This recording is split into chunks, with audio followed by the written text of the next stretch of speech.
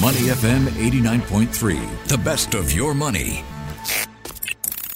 Market View on Money FM 89.3. Good morning, I'm Michelle Martin. You're with me here on Market View. Joining me now as we break down all the market action. Good morning, Ryan Huang. Good morning, Michelle. Let's start the morning right here in Singapore with Temasek Holdings, which is reporting its worst return in 7 years. In fact, it suffered a rare net loss. Now, most years, Temasek is amongst the world's top state investors. However, this year, Temasek lost more than $7 billion. It also saw the value of its portfolio tumble by more than 5%.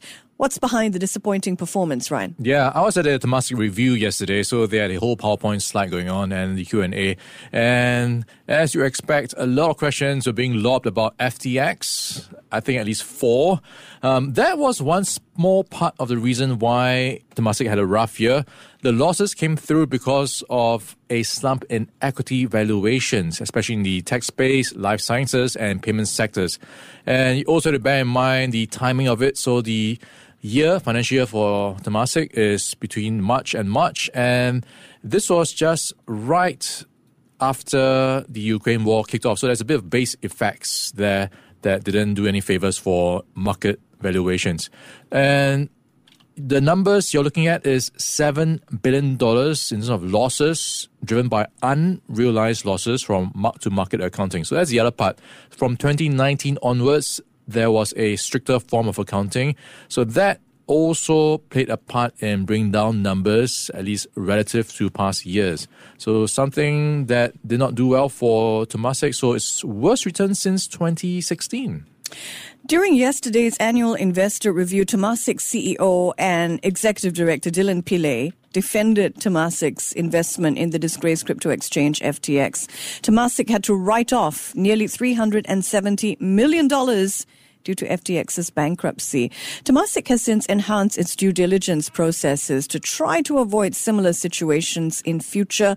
Temasek officials also say they do not plan to invest in crypto, the sector, anytime soon, given uncertainties there. Moving forward, Temasek is looking to boost its returns by investing more in growth-oriented companies. Tell us more. Yeah, so this is where you've got that picture of the portfolio. A part of it goes into what's called dynamic assets. And these are the assets or investments that are bringing higher than expected returns than the rest of portfolio. And the rest of portfolio is in that way described as being more resilient, perhaps the more boring stuff, if you will. So that's where they are allocating or how they're allocating their monies. And this is with the view also with constructing the portfolio to be more resilient with what's happening in the world. A bit of volatility, in fact more these days, and very uncertain. So the whole idea here is to make it able to stand by itself, withstand all these shocks and twists and turns. And we've seen many in the past few years, like the Ukraine war, geopolitical tensions among them. So it is a way of diversifying itself as well, being able to get returns and bet on the right sectors. And one other part of the conversation is whether it will continue to look at high growth or early stage companies. And you mentioned this as well, FTX just now. So as part of their approach, they are still going to look at early stage companies, but there'll be a cap of 6% of the portfolio that will go to early stage companies. And they will continue, they say, to keep that part, that 6%, diversified, well diversified. So that's their approach. Still looking at it, but making sure they have the guardrails in place. Limiting the possible downside from investing in early-stage companies, interesting, to 6%. Temasek has made new investments in the payments platform Stripe, as well as a cloud company called Datto and an IT security provider named Kaseya. Temasek is also looking to increase investments over in India and in South Asia. I want to check in on U.S. markets now. 10 minutes past 9. A late bout of buying during the final 20 minutes of this morning's session led the Dow Jones Industrial Average to its best performance in a month. The Dow jumped nearly 1%. The S&P 500 and NASDAQ chalked up solid gains as well.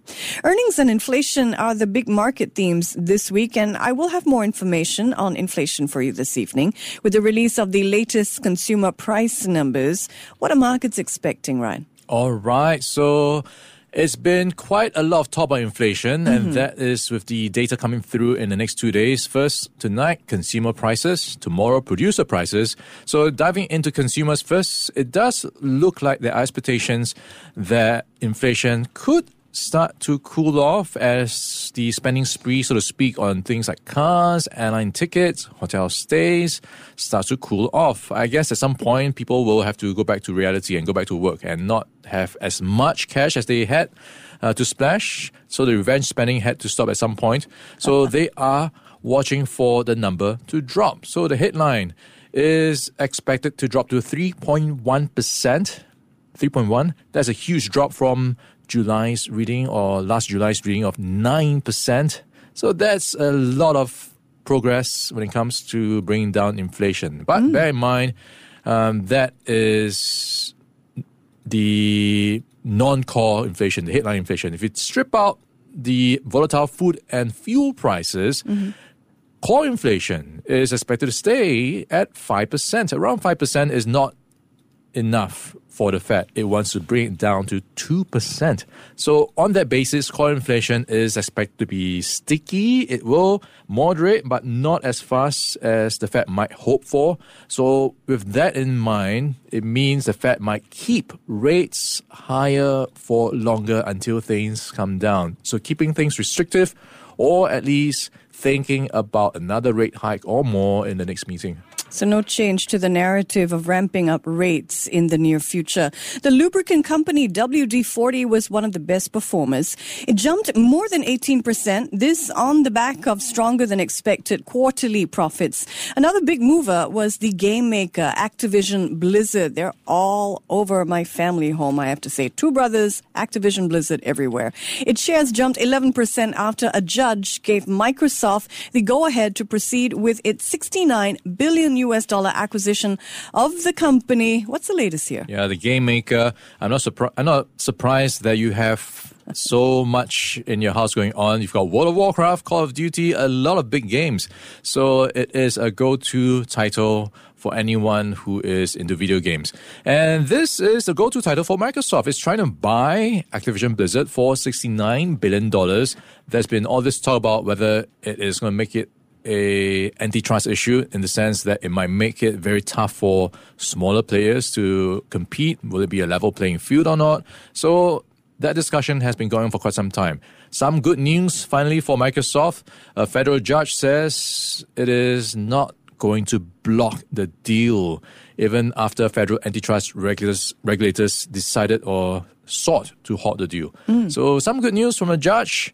The thinking here is that the FTC, the Federal Trade Commission, which enforces antitrust laws, has not raised any serious questions whether this is going to be an issue. So I think on that grounds, the judge has decided, hey, if the FTC is not kicking up a fuss, maybe there is not enough basis for her to block it.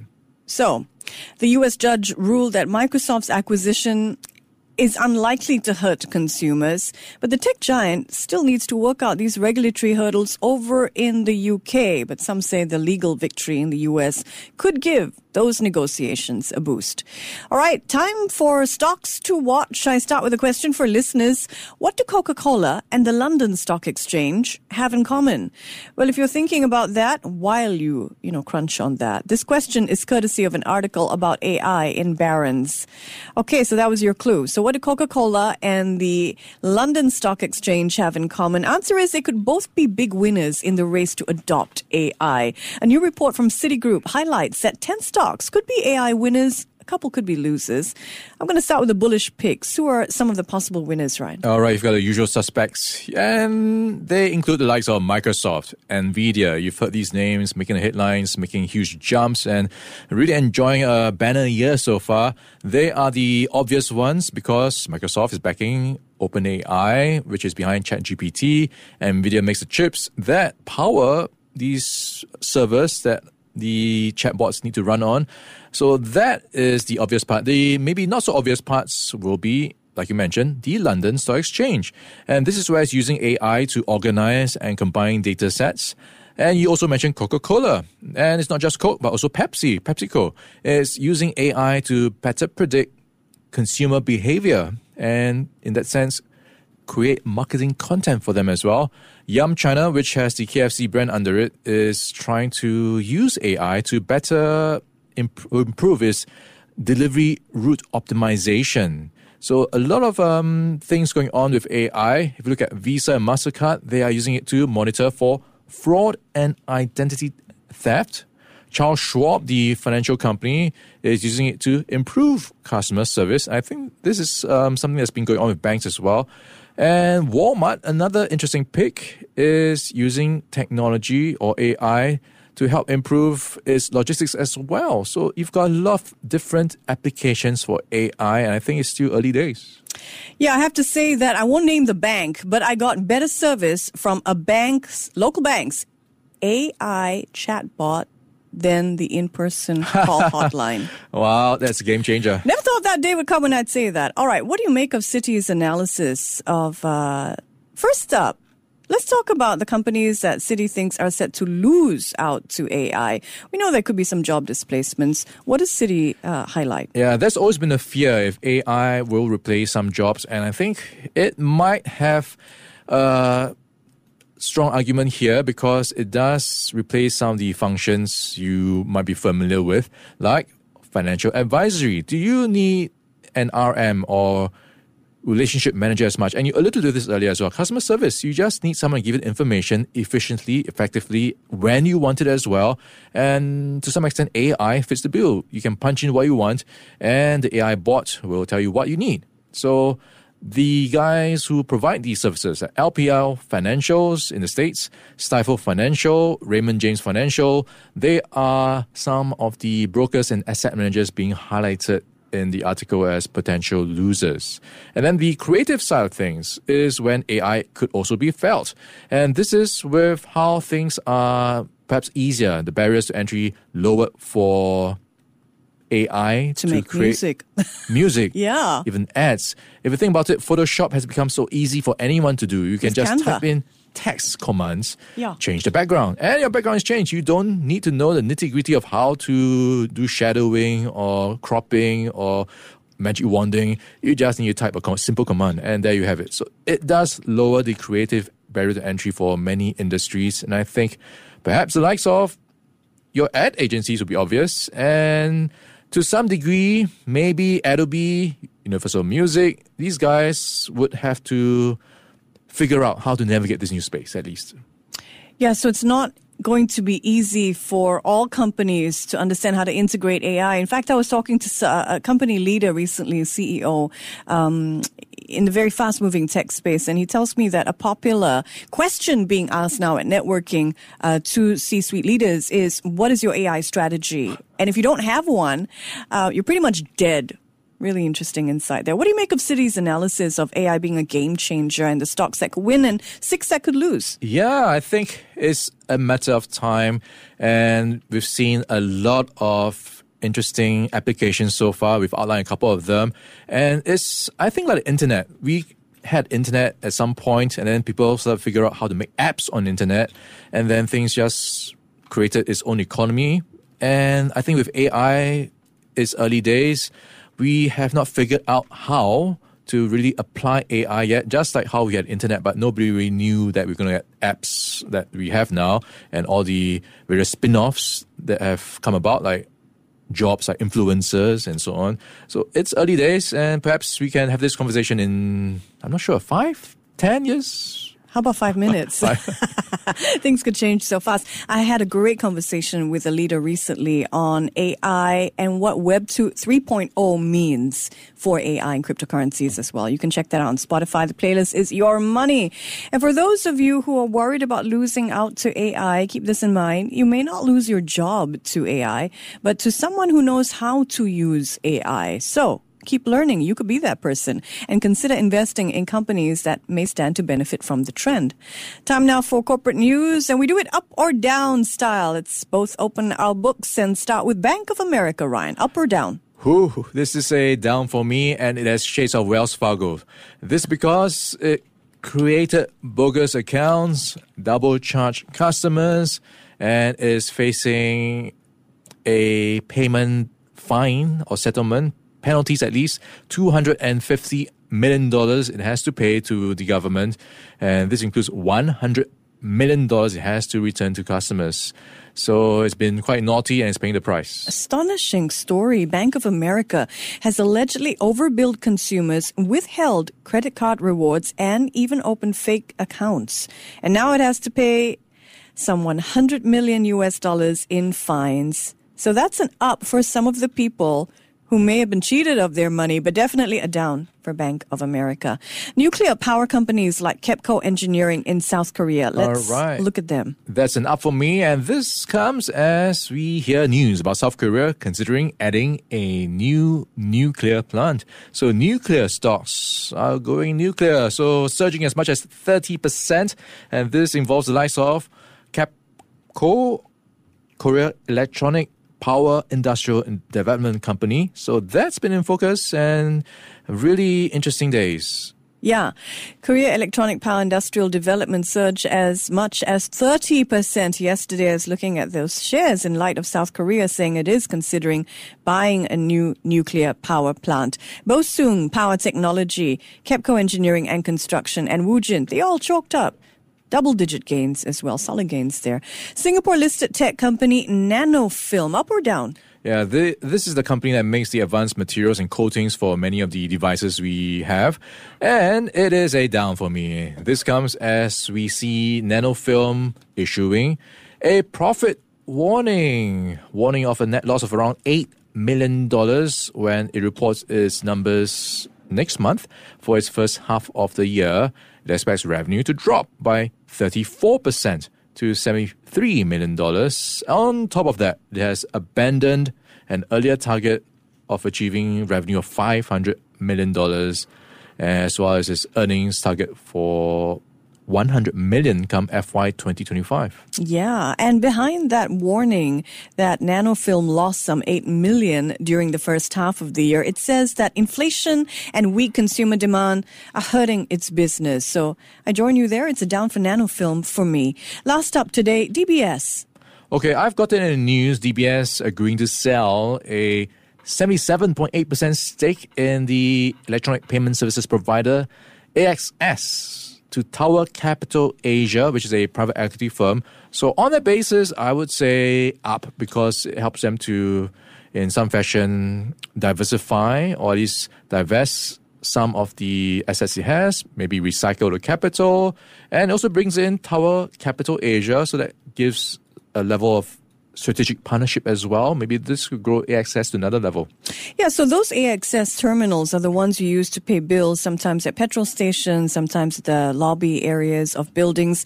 They're largely owned by DBS, but not for much longer. As you heard, divestment on the cards. DBS selling off most of its stake in AXS to a private equity company. No word yet on how much that sale could be worth. And DBS says it won't affect its profits, but changing it up sometimes can be good, so I'll give DBS an up.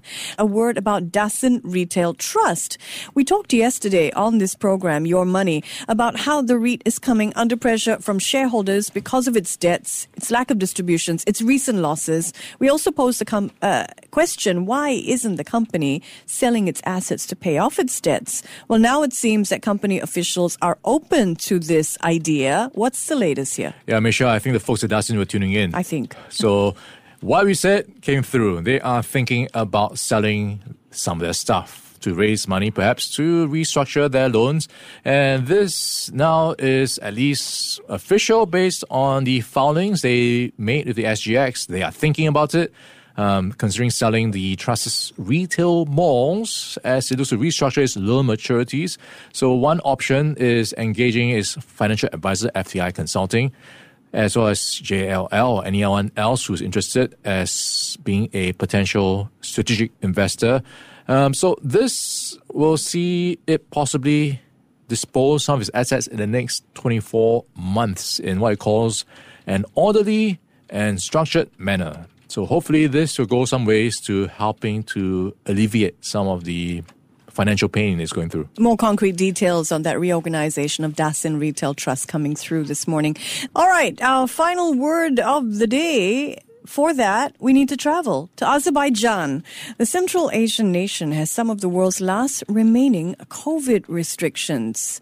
Its land borders with Russia, Iran, Georgia, and Armenia are still closed, ostensibly to prevent the spread of COVID-19, but it seems there's a monetary reason as well, holding on to some funds. While pandemic restrictions hurt most countries economically, they're proving to be quite a money spinner for Azerbaijan. Why is that? Yeah, it's quite an interesting angle here. So by closing off the borders, people can't travel or move across borders, and they can't also bring the cash they have out of Azerbaijan. So in that sense, it's good news, no outflow of dollars. And that seems to be helping Azerbaijan, and they don't seem to be moving from that stage of lockdown anytime soon. Extreme savings to the max, shall we say, for Azerbaijan. No movement. It'll be interesting to see what that does to the economy in the midterm, though. This is Your Money. He's Ryan Huang. I'm Michelle Martin. Stay with us. Before acting on the information on Money FM, please consider if it's suitable for your own investment objectives, financial situation, and risk tolerance. To listen to more great interviews, download our podcasts at audio.sg or download the audio app. That's AWEDIO, audio at the App Store and Google Play.